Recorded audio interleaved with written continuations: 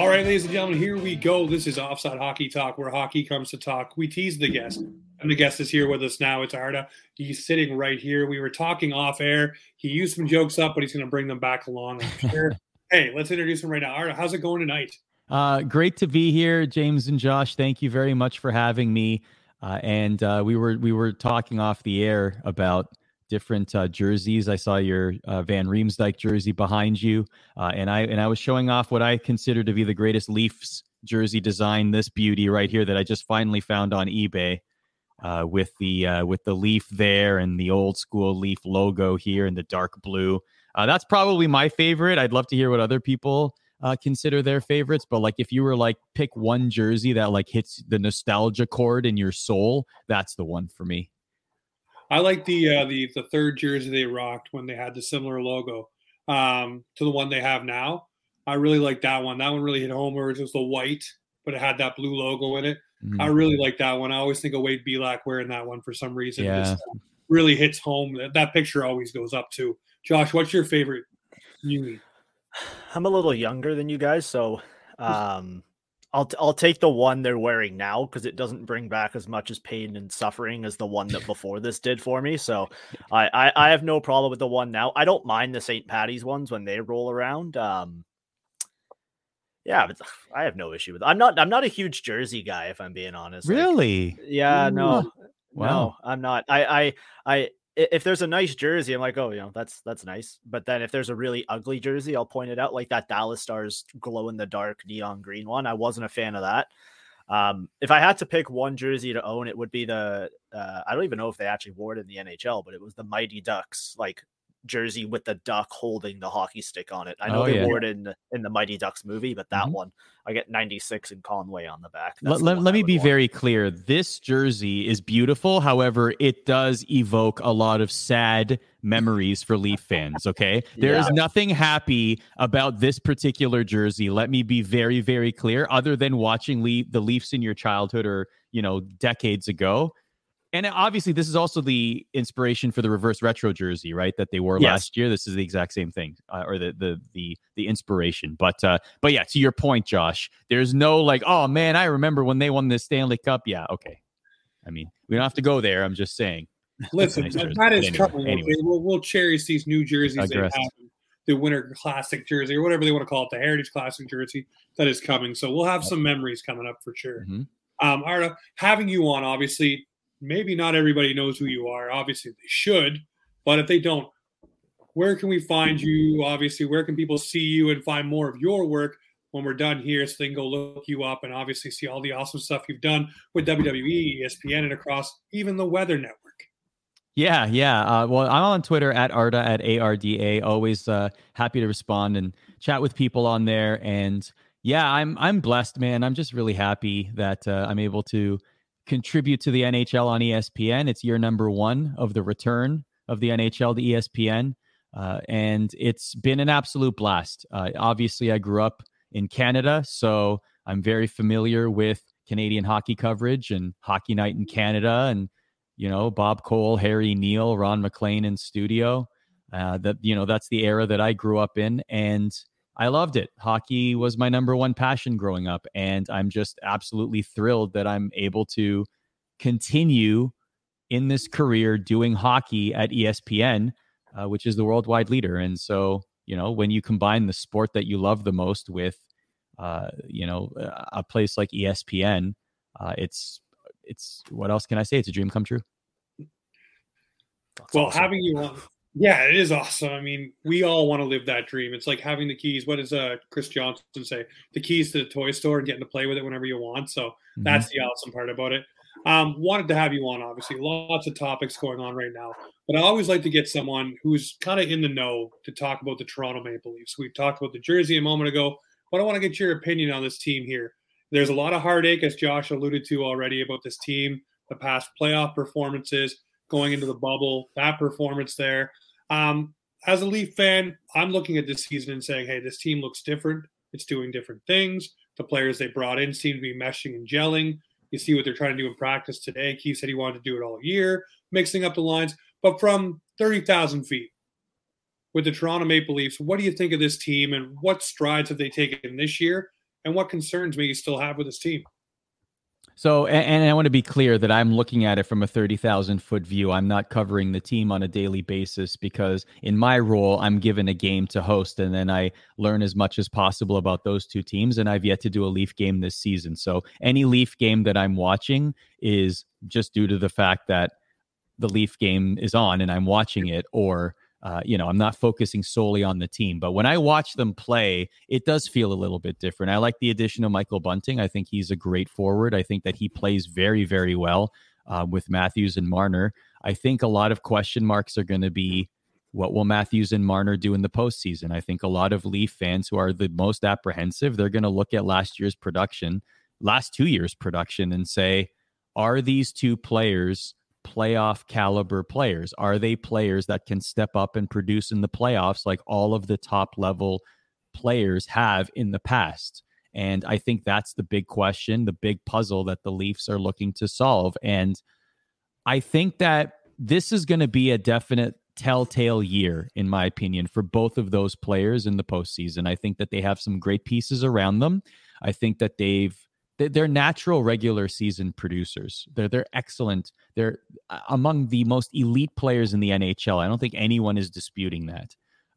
Austin Matthews can go down in history when it's all said and done, when his career is over, as one of the best goal scorers of his generation, maybe the best and one of the best of all time if he keeps the trajectory that he's going on, right?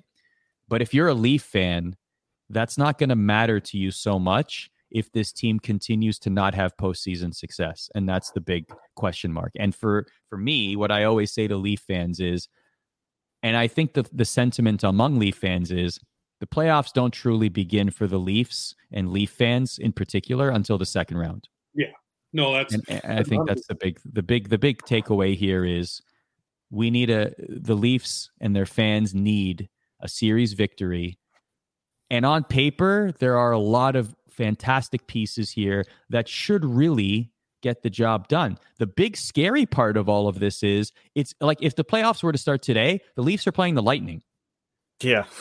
Right? Yeah. Like the problem is that Atlantic division is absolutely stacked to the point where the Leafs are the way things look, it's very possible the Leafs are going to end in second or third in that division, right? Maybe if Boston catches them, they slip down to a wild card, and at that point they'd be playing Washington, which is also a tough out. But it's very possible they're playing one of the Florida teams.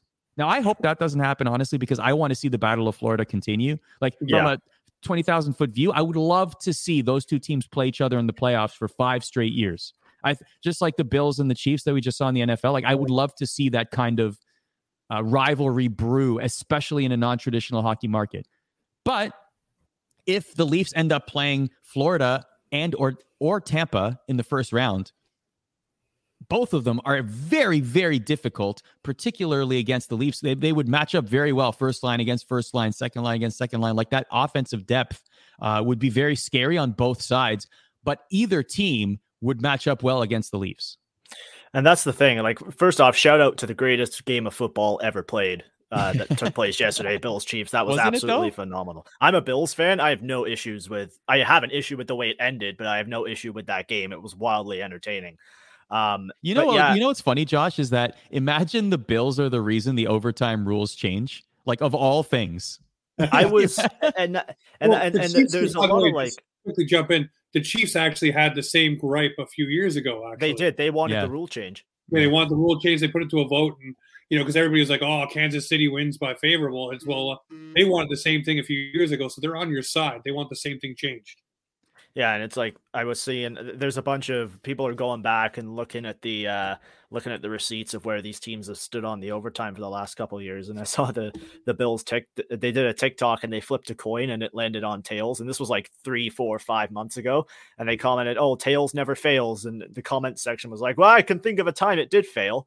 So there was that. But yeah, just to take it back to hockey, we got way off track there. I look at this. It's a little podcast, man. You can go anywhere you want. Yeah, that's the thing, right? Blame me on that. I tangented all the time, so nah, that's all fine. But it's like that Atlantic division, it's so stacked because I'm looking at it now. It's like it almost doesn't matter where you finish unless you're concerned about home ice, which the Leafs probably should be with the matchups they're going to want to get against these powerhouse teams. Because either way, you're playing one of Tampa, one of Boston, one of Florida, and probably if you finish in the wild card, either Carolina or Washington. None of those matchups are a walk in the park for either team. I think people are forgetting the other side of the coin here. Toronto's not going to be an easy matchup in that first round because they want something to prove. And take a look at the standings. On average, they are a top 7 team in the NHL this year, right? They have elite goaltending. You have a possible Vezina candidate goaltender in net with Jack Campbell. Their offense is top 5 in the league. Their defense is starting to come around a little bit now.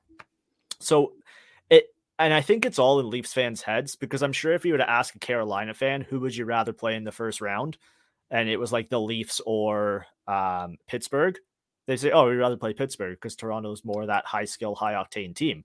But then you ask a Leafs fan, it's like, oh, we want to play Arizona in the first round because we just need a cakewalk through that round. And it's in your head. And then just to bring it back full circle, my biggest nightmare is the Toronto and the Florida Panthers playing the first round because that's the 2 longest playoff droughts going head to head.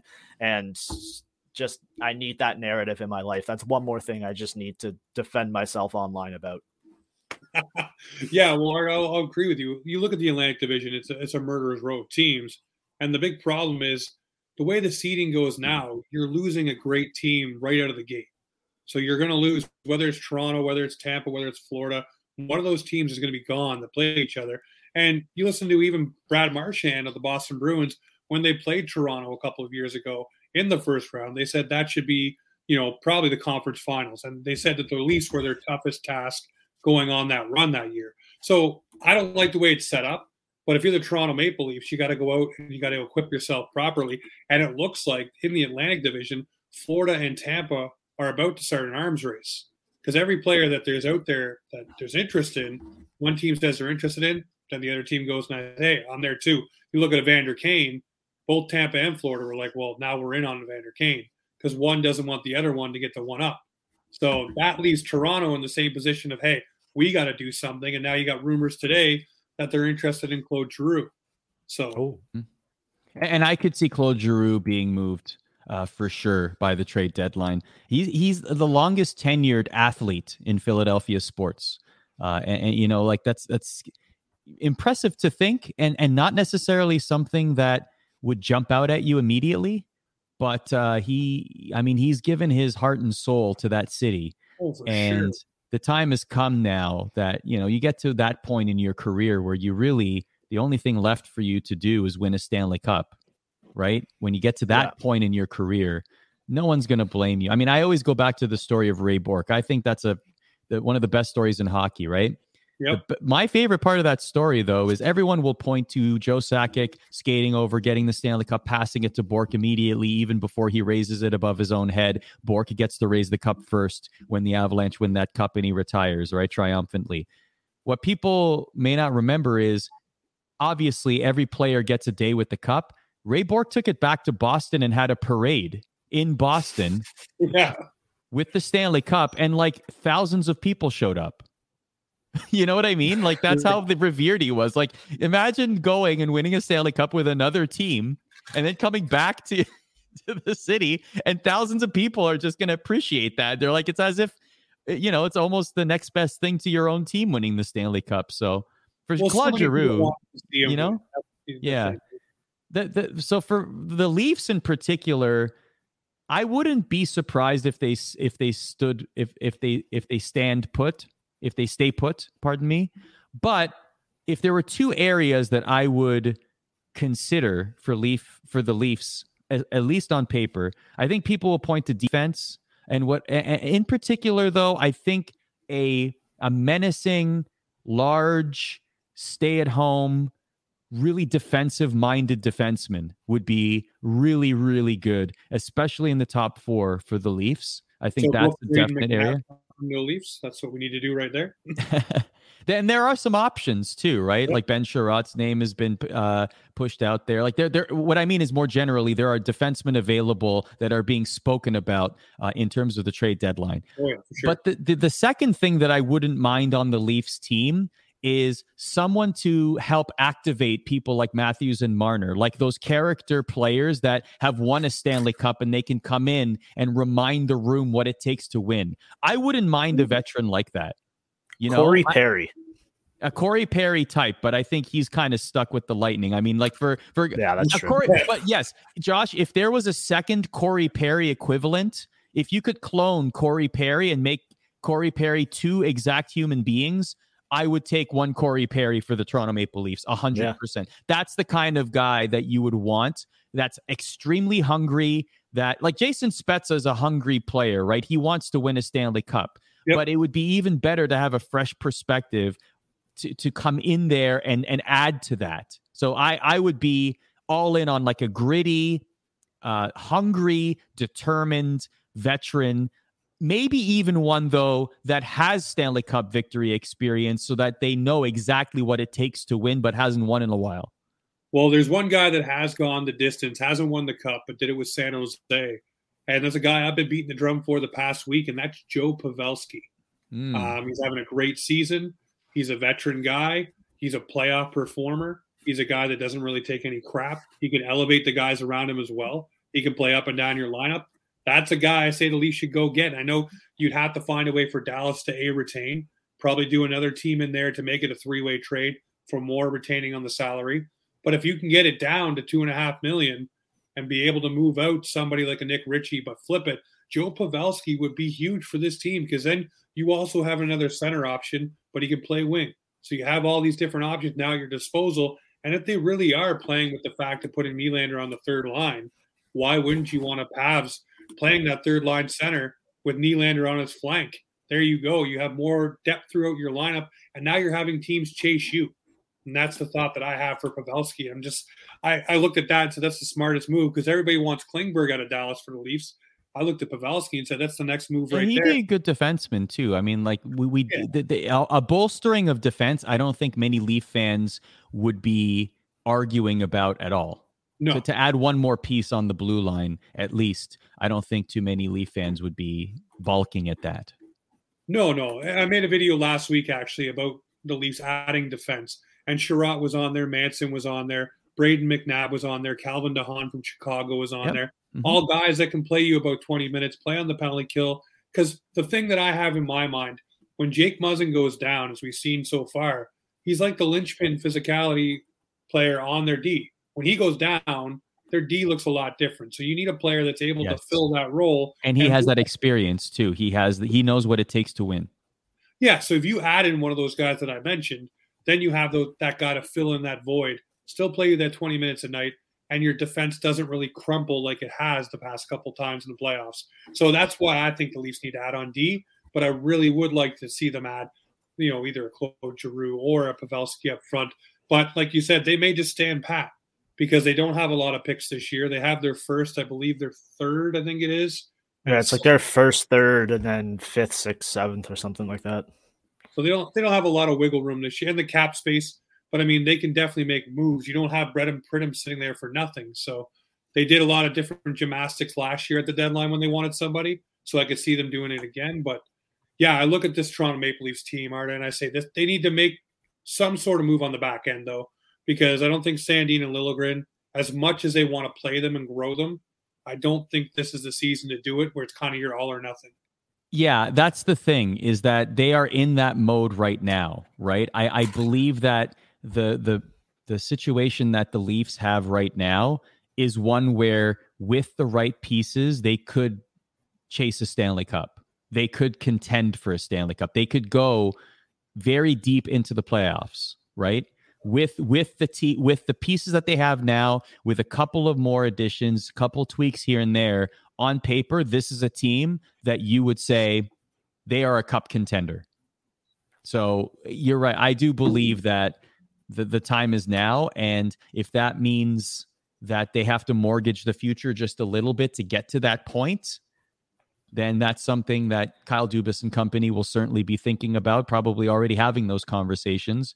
And I don't think that's a bad thing. I think that we're in that mode, and quite frankly, the success is not there, but that moment has been here for a little while now, right? Like a couple years removed from Austin Matthews being selected first overall, the team has incrementally the sentiment has incrementally gotten bigger and bigger. So we're getting to that point now. So the next question I want to ask you about the Toronto Maple Leafs is the goaltending situation. Obviously, we look at Mrazek over the weekend, had a good game against the Islanders, gained a little confidence from his coach and his players and his team. But the guy I want to ask about is Jack Campbell. Obviously needs a deal. So you look at Jack Campbell, you see what he did last year, what he's done this year. He's kind of hit a little bit of a speed wobble, but everybody does throughout a season. It's a long grind for a reason. Do you believe in the Jack Campbell we're seeing and we've seen last year? Is this for real, or is this just a guy playing above his means? So I had these questions last season going into the playoffs as well. We see this Dr. Jekyll, Mr. Hyde from Jack Campbell. And let's be honest, every goaltender in the NHL goes through this, right? Marc-Andre Fleury is going through this in Chicago. He had a stretch where it was awful times for him. And then some days it looks like he's back to his Stanley Cup championship winning ways, right? The two things I would say, particularly about Jack Campbell, the first one, directly comparing him to Fleury and other Stanley Cup winning goaltenders, is sometimes you give the benefit of the doubt to goaltenders that have won a Stanley Cup. Even if the numbers are a little bit worse than, say, Jack Campbell's, you still feel a little bit more confident in someone like Fleury because he's done it and he's been there before. And he even helped bring Vegas to the Stanley Cup Finals in year one. Things like that, right? The optically pleasing scenarios, right? Mm-hmm. The other thing I want to mention is I think and this is a little odd to say, but I do believe this to be the case in the minds of many people. What I will say is I don't think we should be confusing kindness for weakness. And what I mean is when Jack Campbell talks about his bad games, he's always very self-depreciating, right? He always says, I need to be better. I could have made better saves. Like he always brings it on to him. And he's such a very warm and kind person to begin with that the aura of him off the ice when he's talking to reporters, and he's one of the nicest guys in the NHL. I think everyone can agree with that, right? He's an easy guy to root for. He is wonderful with the media. He's got a great personality. He's just an overall nice guy. And when things don't go so good, oftentimes people might mistake kindness for weakness, right? In any situation, not just hockey. So I wonder if particularly among Leaf fans, and let's be honest, this is not me talking out of school and I'm not disparaging Leaf fans at all. I grew up in Toronto. I love that city, but Leaf fans can be very difficult sometimes, right? Leaf fans are very passionate.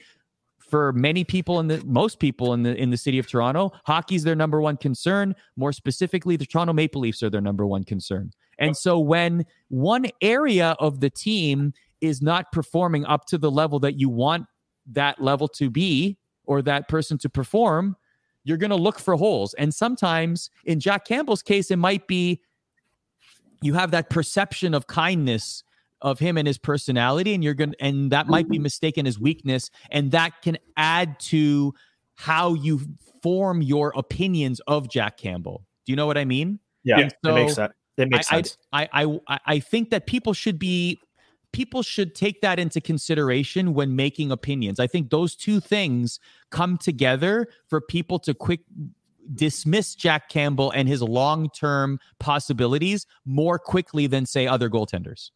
Yeah, it's funny you bring up like that whole Leafs fan thing, because I said today with somebody, I was just on a phone call with them, and I was like, yeah, Leafs fans, they're the best in the world, but they are the second most unreasonable fan base in the NHL. Who's the first?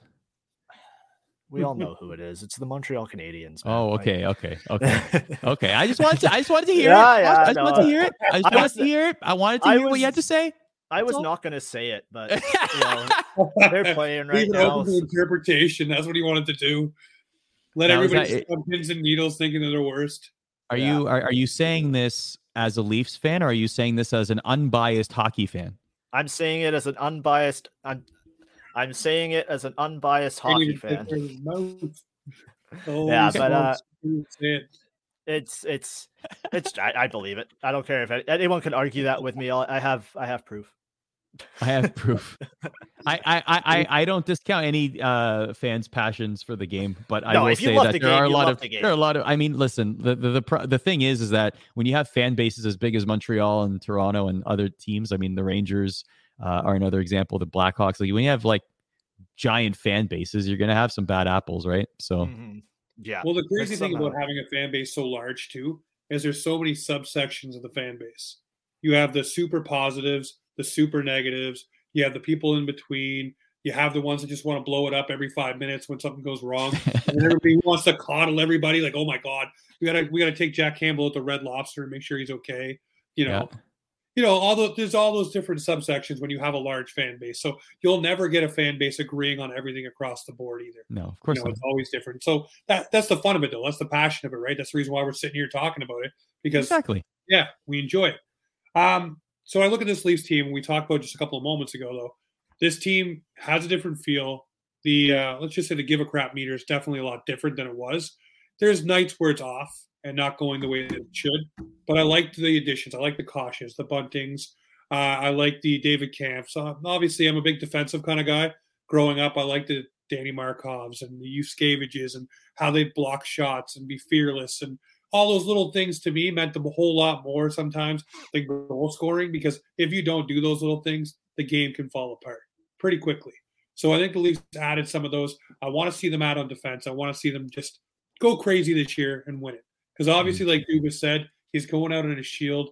He's going to win it with this core or lose it with this core. So it's going to be fun to talk about one way or another. Either they go far in the playoffs, or everybody's fired at the end of the season, and we talk about that. So if Leaf fans have the impression that this team left it all on the ice, and we truly felt that, if Leaf fans truly felt that, I should say, I think that even if that team lost in the first round, but they battled as hard as they could, and Leaf fans truly believed that, I think that there would be disappointment, obviously, that they didn't make it. But if they fell on their shield, I think that more Leaf fans than not would be accepting of that. And they would say, they battled hard. This team just wasn't there. Yeah. Especially if no further moves are taken. But again, I wouldn't be surprised if that happens. I wouldn't be surprised if they go with the team that they have here.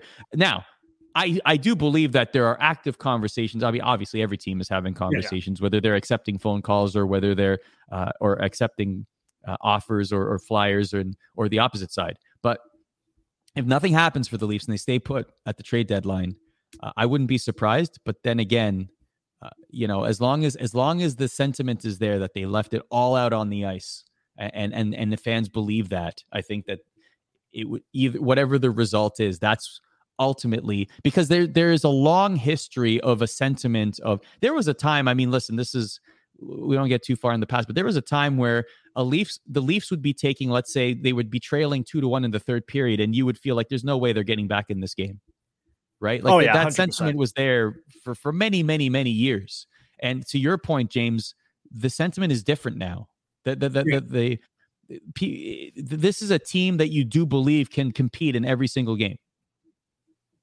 No, it is. And it's a team that, for me, and this is why it hurts so much for Leafs fans, because when you face the Washington Capitals with a bunch of fresh young guys, the expectations were so low. Everybody got so excited.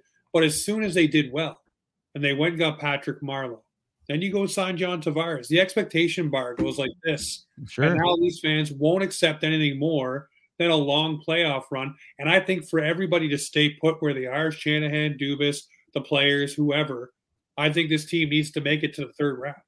Remember last year, they lost to Tavares in the first game. Matthews and Marner had 1 point combined in the entire series, and they still went 7 games with the Stanley Cup finalists, even though they were definitely the favorite going into the series. And yes, you can point to maybe 3 or 4 egregious errors on the ice that led to goals on the other side. But still, that was a perfect storm of unfortunate sequences of events that led to the Leafs losing that series. So let me ask you this. if John Tavares does not go down in that game, do the Leafs put her together and go on a run? I think that rattled them. I don't care that they went up 3-1. I really don't think they were able to close it out. And I think there's a lot of things. Then Jake Muzzin goes down. You lose two key linchpins in your lineup. Yeah, that's the thing. You lose Jake Muzzin, you lose John Tavares, you don't get the production from Matthews and Marner that you're hoping for, and you have a couple of unfortunate turnovers at key moments, especially during overtime, that lead to goals on the other end. Jack Campbell's hoping that he had a couple of those back. I mean, optically, you could parse that all you want. If John Tavares and Jake Muzzin were healthy throughout the entire series, it may have very well have been a different story. Well, the other thing, too, Austin Matthews going into that playoffs with a bum wrist, right? Exactly. So he wasn't 100% either. So he wasn't able to perform at the offensive clip that he usually would. So there's another thing. But, you can make a whole bunch of lists, but there's, Patrice Bergeron with the Boston Bruins not too long ago playing with collapsed lung, broken ribs, and all that stuff, going through the playoffs and being an absolute warrior. Look at Shea Weber last year. His career is probably done, but, he went through, again, being a warrior. So these are things I think guys will learn as they go along. But I think if the Leafs were perfectly healthy, which no team ever is, but if they were able to get their complete lineup iced, I think they would have iced the Montreal Canadiens, and we would have seen something different. But that's why, ifs and whats in the playoffs are just crazy voodoo magic, right? It doesn't matter. You can go on a run. And that's what Montreal did.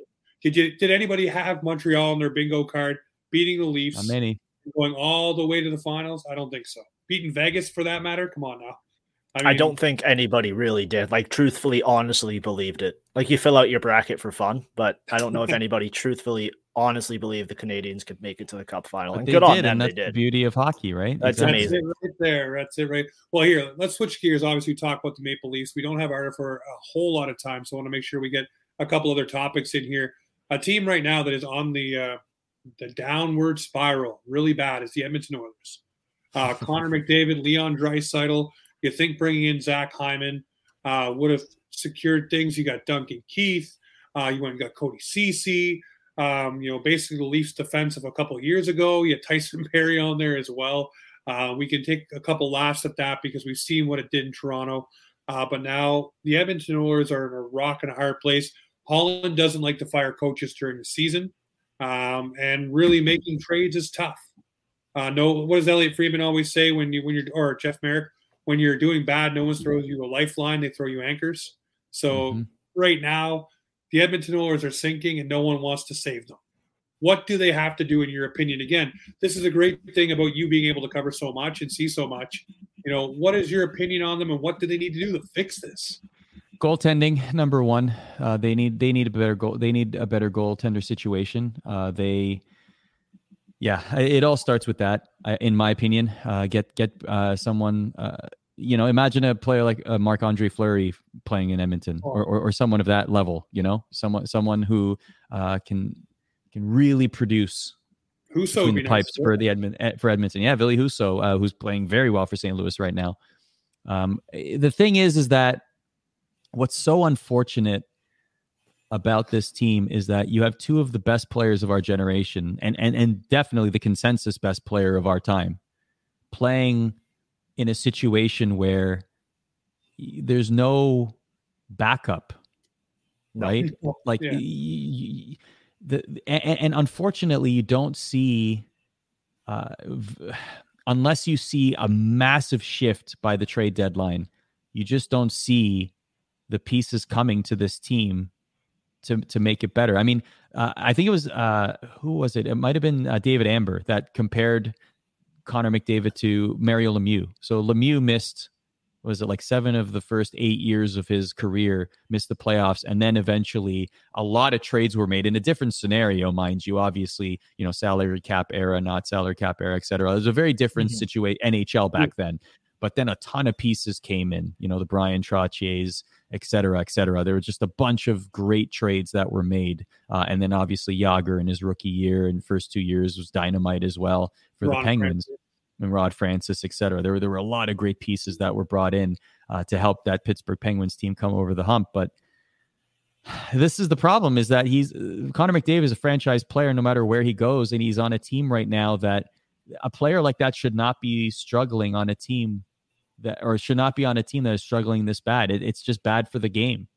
Connor McDavid deserves to be surrounded by a team that can help him win games and win playoff series. And unfortunately, right now, that's not necessarily happening in Edmonton. And that's the point that I think really we need to, like, here's the thing. Connor McDavid is the kind of player that can electrify anytime he's on the ice, but he can create moments that non-hockey fans will talk about. Like when he skates through the entire New York Rangers team and scores a goal, right? The problem is that the conversation will often end in terms of creating hockey fans when you say, well, he's the best player in the world, but his team isn't so good and they're not going to make the playoffs. We aren't going to see much of him in the playoffs, right? Like you need your best players to be on teams that are competitive, and unfortunately, that's not happening with the Edmonton Oilers right now. Well, I agree with that too, and like the Oilers, it can only, unless they force it to get better, I can only see it getting worse because they're going to start blaming guys that haven't been blamed yet. And one of the big names I look at is Darnell Nurse. Like his contract right now, he's still on that bridge deal. I think he's only making 4.5 or something like that. But next year when he kicks in, he's making 9.2. Well, right now he's not playing like a $9.2 million defenseman. Like for $9.2, you're now the second highest paid Oiler on the team. So play like it. And I'm kind of concerned about that. The development to their younger guys is kind of going to start to, if you develop in a losing culture where the fan base, isn't fully on board, I worry about a defenseman like Evan Bouchard. Like their defense needs to get better as well. That is one of the big issues, but it's going to start to be the blame game. And I feel like they're going to start blaming the wrong guys because the last guys that are going to be blamed are McDavid and Draisaitl in Edmonton. Like, and outside, rightfully so though. Like at one point they were contributing, true, like, yes. I think it's like 40 at one point in the season, like 49% of every single goal scored by the Oilers had McDavid or Draisaitl as either the goal or an assist. Like the thing is like you can point to secondary offensive production, you can point to defense, you can point to goaltending. When you have that many areas that you can debate on a team, now listen, it's the salary cap era. Every single team is going to have some weakness somewhere. That's completely understood. You can't build mega super teams as easily in this era. You just can't. No. There are restrictions, financial restrictions to prevent you from doing that. But when you have that many concerns in a wide-ranging amount of areas with those two players on your team, that certainly can be a concern, especially for Oilers fans. So to ask the question about Connor McDavid then, obviously, it was said a couple of years ago when Holland took over that there was a clock that started. Is that clock going to run out soon where Connor McDavid finally has enough? You see him wearing it. He definitely wears it. The image was passed around. I don't know if you're familiar with Frank Gallagher from Shameless, but they put the pictures side by side, and at the end it's Frank Gallagher from Shameless. And the current picture of Connor McDavid's beside him. They look a lot alike, the same wear and tear on the face. And Connor's still a young man. I'm wondering, does it come a time where Connor McDavid finally says enough's enough? I need to move on. Kind of like Ryan O'Reilly in Buffalo, where he said, I lost the love of hockey because things couldn't be figured out. Eventually it wears on you. Like you said, he's the best player. Yeah. But how long can you be the best player by yourself? Wins solve everything. And when you continue to lose and when you continue to not have that level of success, it certainly does wear on you. I'll give you an example. So I was covering the Devils the year that they had gone on a long drought and they finally made the playoffs. And it was in large part due to the play of Taylor Hall, who ended up winning the Hart Trophy that year. Right now, he's a former Edmonton player. He knew exactly what playoff droughts were all about. He had one in his own career, right? And I could see it in his eyes how when the Devils were getting closer to the playoffs, when they finally got into the postseason, you could see that rejuvenation in him because it gave him life, like you said, and it was so important to him, and he was so motivated to get there. Right. And he believed in the pieces around him on that team to make the postseason. And I don't cover the Oilers every day. From the press conferences that I see, there's not too many tells unless you understand the body language. Like certainly we all saw the Draisaitl clip and how frustrating that was, and certainly that's not just frustration in the locker room. Maybe that's a small part of it, but that's also frustration with the reporter and the relationship there between reporter and team. But whenever frustrations boil over, even if some small part due to what's happening in the locker room, where there's smoke, there's fire in those particular situations. Yeah. For McDavid, if honestly, I've heard many things from, he's a loyal guy. He would want to make it work if it could in one city. But there will come a time where he'll believe that, listen, I don't have too many years left in this. I don't think we're there yet, but there will come a time for any superstar where they say, don't have that many years left and I don't have many rings to show for it. So I have to go and get some, and I have to go and find myself in a situation where I can really contribute and really bring a team over the hump in terms of a Stanley Cup contender. If that's not going to happen in Edmonton, that's going to happen somewhere. No, definitely. And you know what? With the Canadian media and the way things have been handled, I could see Connor going to a quiet market like in LA, like, Florida or even Tampa. I know those teams have passionate fan bases, but it's not the same as here. You can walk down the street and not have to worry about being mobbed, and the media is not as huge as a conglomerate that it is here, where they're covering you, where you go to dinner, where you walk down the street, how many dogs you have, all that stuff. It's not there. And he might want that quiet, and that might be what's next for him. And he goes and wins a cup somewhere like that, which is unfortunate for Edmonton fans. But at the same time, if they can't build things around him, maybe they can do something with the pieces they get for him, which will never equal up to a Connor McDavid. It'll be a very interesting next couple of years for that team, that's for sure. Well, another team that's doing interesting moves, and is a really great one, actually, knocking another door down, another barrier, is the Vancouver Canucks hiring Emily Castonguay. Absolutely awesome to see her a part now, the AGM of the Vancouver Canucks. Arda, I want to ask you, obviously the NHL is finally, waking up and doing the right things in some spots. I mean, we'll talk about something in just a moment about the other side of things, but this is huge. And now you see Montreal was in the same boat. They had many people on their list. Vancouver had a lot on their list. Now that door has come down. Now the foot is in the door, so to speak. Do you see this being the new way that the NHL is going to go with teams? Because there is vacancies still. There's still Chicago. Mm-hmm. There's still Anaheim. And there's still a lot of people out there on lists that, hey, may get the opportunity. I want to know for you, how huge is this and how much is this now the norm, where one day will just be the normal story, hey, this is the new GM and it is X, and it's just the way the news cycle goes. It's huge. It's a great story. Everyone should be very happy that this is happening. Big congratulations to Emily. She's certainly earned it. She was a player agent for a very long time. She was Alexis Lafreniere's agent, and many others. Her credentials speak for themselves. Her background speaks for itself. And the Vancouver Canucks also just hired Rachel Dory for their analytics department, which was another fantastic hire. And Rachel's an extremely bright mind. And I know that she will do extremely well with the Vancouver Canucks, and the Canucks are better off with someone like her in the organization. This is a great hire. And I want to see a point, and I believe that we will eventually get there, if not later than sooner, but we will get to a point eventually where the story isn't, hey, we hired a woman for an executive position, or we hired someone of a diverse hire, or whatever the case may be. We hired a person of color. We hired a Muslim. We hired whoever it might be, right? Eventually, it will just become commonplace. We will just report the name.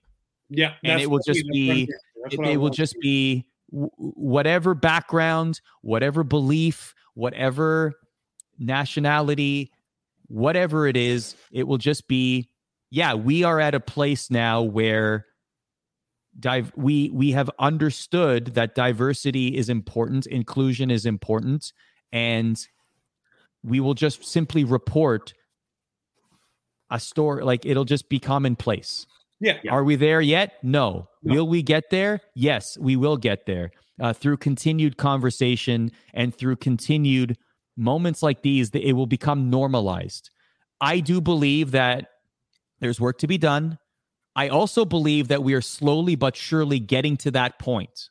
And today is a day that should absolutely be celebrated, because now when young girls, I have a 2-year-old daughter, when she becomes old enough to understand these kind of stories, maybe she will look at someone like an Emily or a Rachel or other women that are being hired in powerful positions around the NHL, around hockey, and say, that's awesome. I want to be like that person because I can see myself in that person. I can now visualize getting into that position, right? And that's 100%. Part of the importance of it.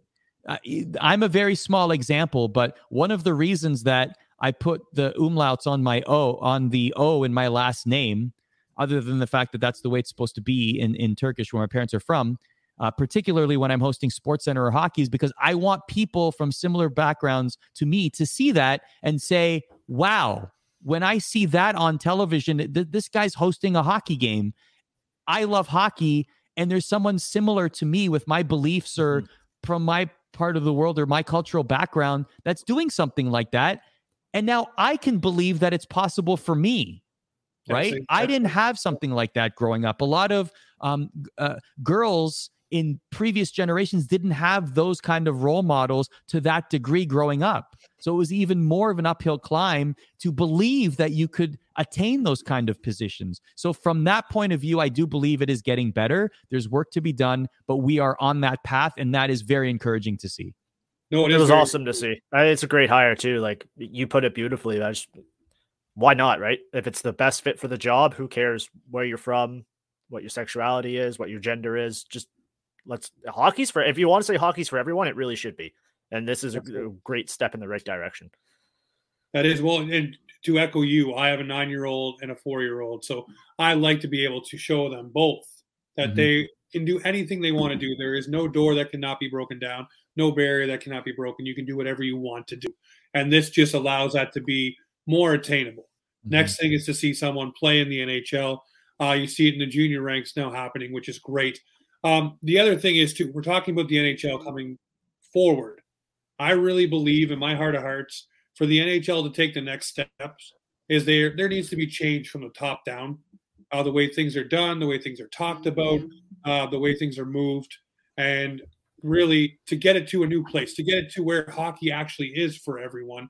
I think things need to change from the top down myself, and I think it needs to be more inclusive.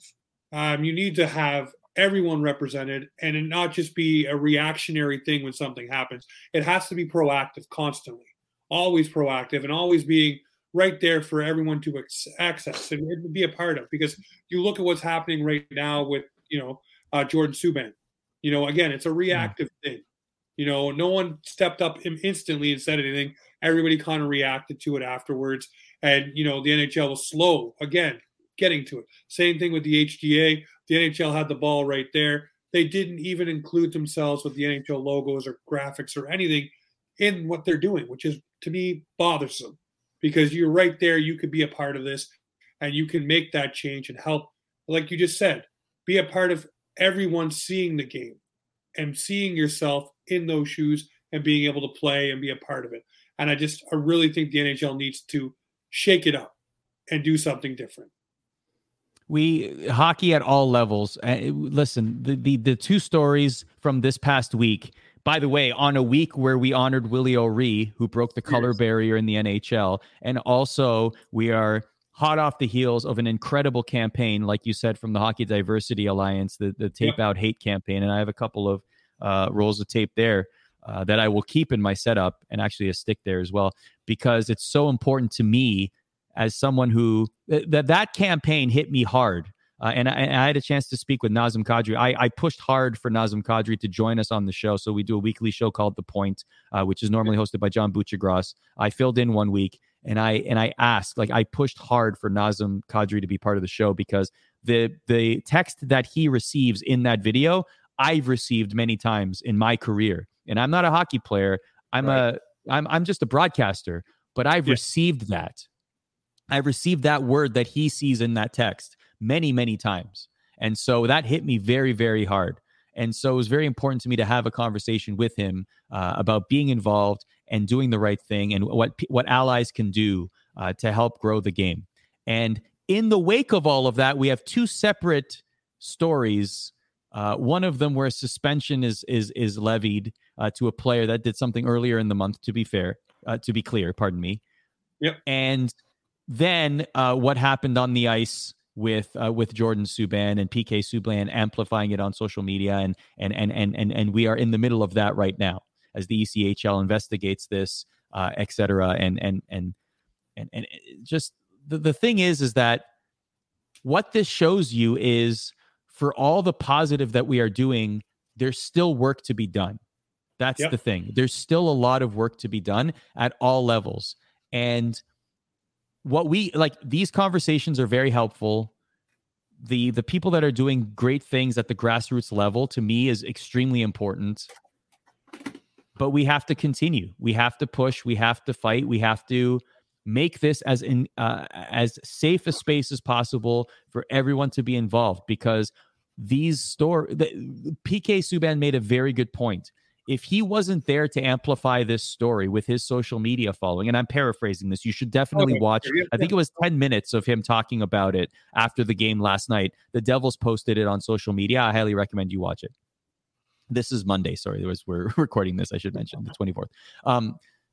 He basically, I'm paraphrasing, he basically said, if I didn't, for every story that, someone like me is bringing to light, or every story more in general that's coming to light, there are countless others that are not. Yeah. There are countless people like myself, or, anyone who is a minority or whatever the case may be, that is receiving hate in a text message, or hearing it on the ice, or from the fans, or something is happening to them within the organization that is not acceptable, but is not being reported or being seen. Yeah. So that's one thing to understand, is though it is great that we are pushing as hard as we can, and these initiatives are very important, the thing is that there's a lot more work to be done. Oh, yeah. That's what I'm saying. There's so much. The needle needs to move. And I think the needle moves when you start to shake it up and change it up, because you need people with fresh ideas and fresh minds to be in charge, to move the agenda forward, to keep it in the spotlight, not make it just a social media thing for the NHL with the HTA. Hey, when they were in the bubble, it needs to be constant. It needs not just to be a thing that's, hey, this is great, we're going to do this for 5 minutes and then move on. No, it needs to be an everyday thing. It needs to be forefront. And I really don't think the NHL is serious in that and sincere in that, in my opinion. I know teams are, I know players are, throughout, but the actual NHL itself does not seem to grasp the whole concept, in my mind anyways. One thing I will say is there's always room as well to, you see these campaigns, and it's very important. We should also celebrate the success stories as well. And I'll share one very quickly. So when I made the decision to put the umlaut on my O, right? There was a time where I wanted to change my name from Arda to Adam, because I thought that it would get me more auditions and I would be accepted more. And I'm glad I didn't. Now I'm glad I didn't. Back then I was scared and concerned and whatever, but I'm glad I didn't now. But one success story I will share is working on a show, and hockey's done this as well. There was a new segment we were going to launch on a show that I used to host, and it was called Öcal News. And I saw the graphics to it, and it said Öcal News. And I was like, oh, this is awesome. I have a segment, whatever. And I wasn't even thinking of the umlaut. It was just a regular O. And I wasn't even thinking about it. I was just so happy that I had my own segment. It was going to be like hockey involved and whatever. It was awesome. I was just so pumped. And before we taped the segment, the producers in the control room noticed it themselves and made the change before we went to air. So what that tells me is, that might sound like a very small example to people, like, yeah, whatever, they changed the letter, big deal. But actually, it was in their mind that this is something that matters and is important, not just to me, but just for culture and for just in general is important. So they placed importance upon it so that it can be included as part of the segment. Now, to me, that is an example of diversity and inclusion at work.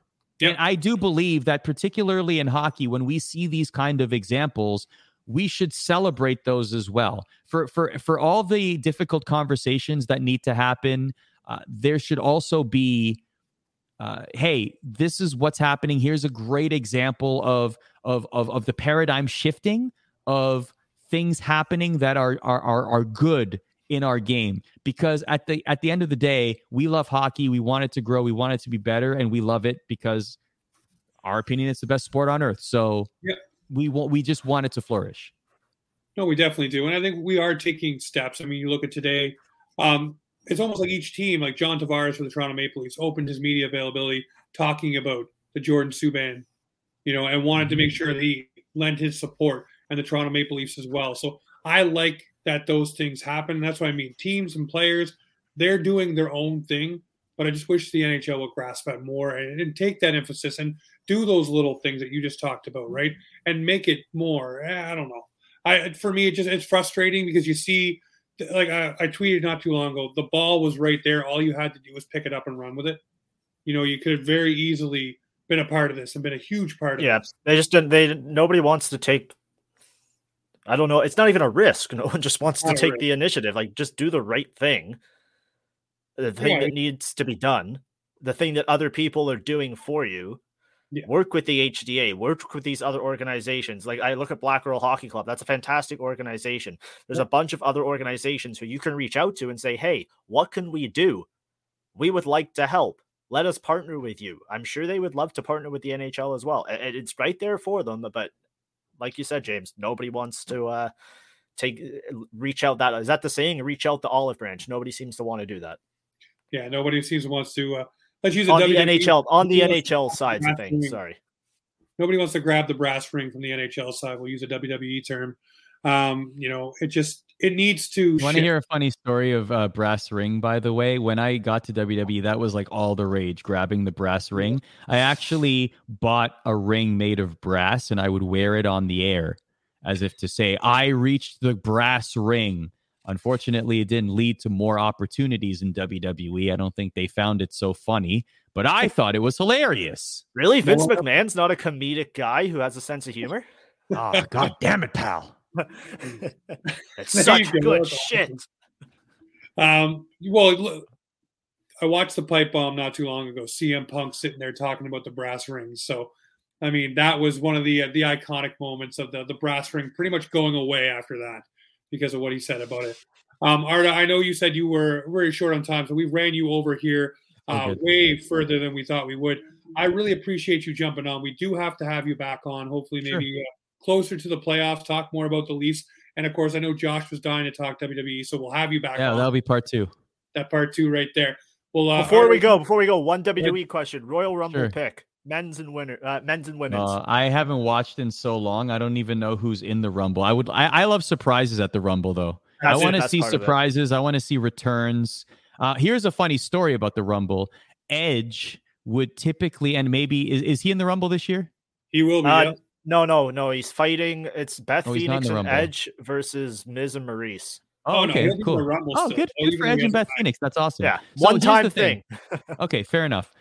Edge typically had long stints in the Rumble, whether he won the match or not, because he was like the puppet master with a great memory in the ring. He told me once in an interview that because his memory was so good, he would remember other wrestlers' spots at the Royal Rumble and what was supposed to happen. So he would often be in the ring for a very long time because he'd be reminding people, hey, you need to do this. You need to go out here. You need to eliminate this person. You need to do that or this and that. Wow. So Edge was like the puppeteer in the Royal Rumble matches. And he was like, yeah, I wish I didn't have such a good memory. Otherwise, I'd be out of the Rumble match in like 2 minutes. It would have been great.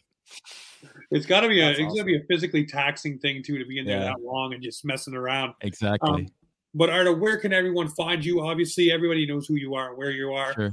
But just in case somebody doesn't, where can they find you on a daily basis? Yeah, on Twitter at ARDA or on Instagram at Arda Öcal. I really appreciate people following and messaging. I read everyone. So, it's really cool that, what we're doing really resonates with people. And thanks for having me, boys. Really appreciate jumping on. No, thanks for your time. That was awesome. All right, ladies and gentlemen, this is Offside Hockey Talk, where hockey comes to talk.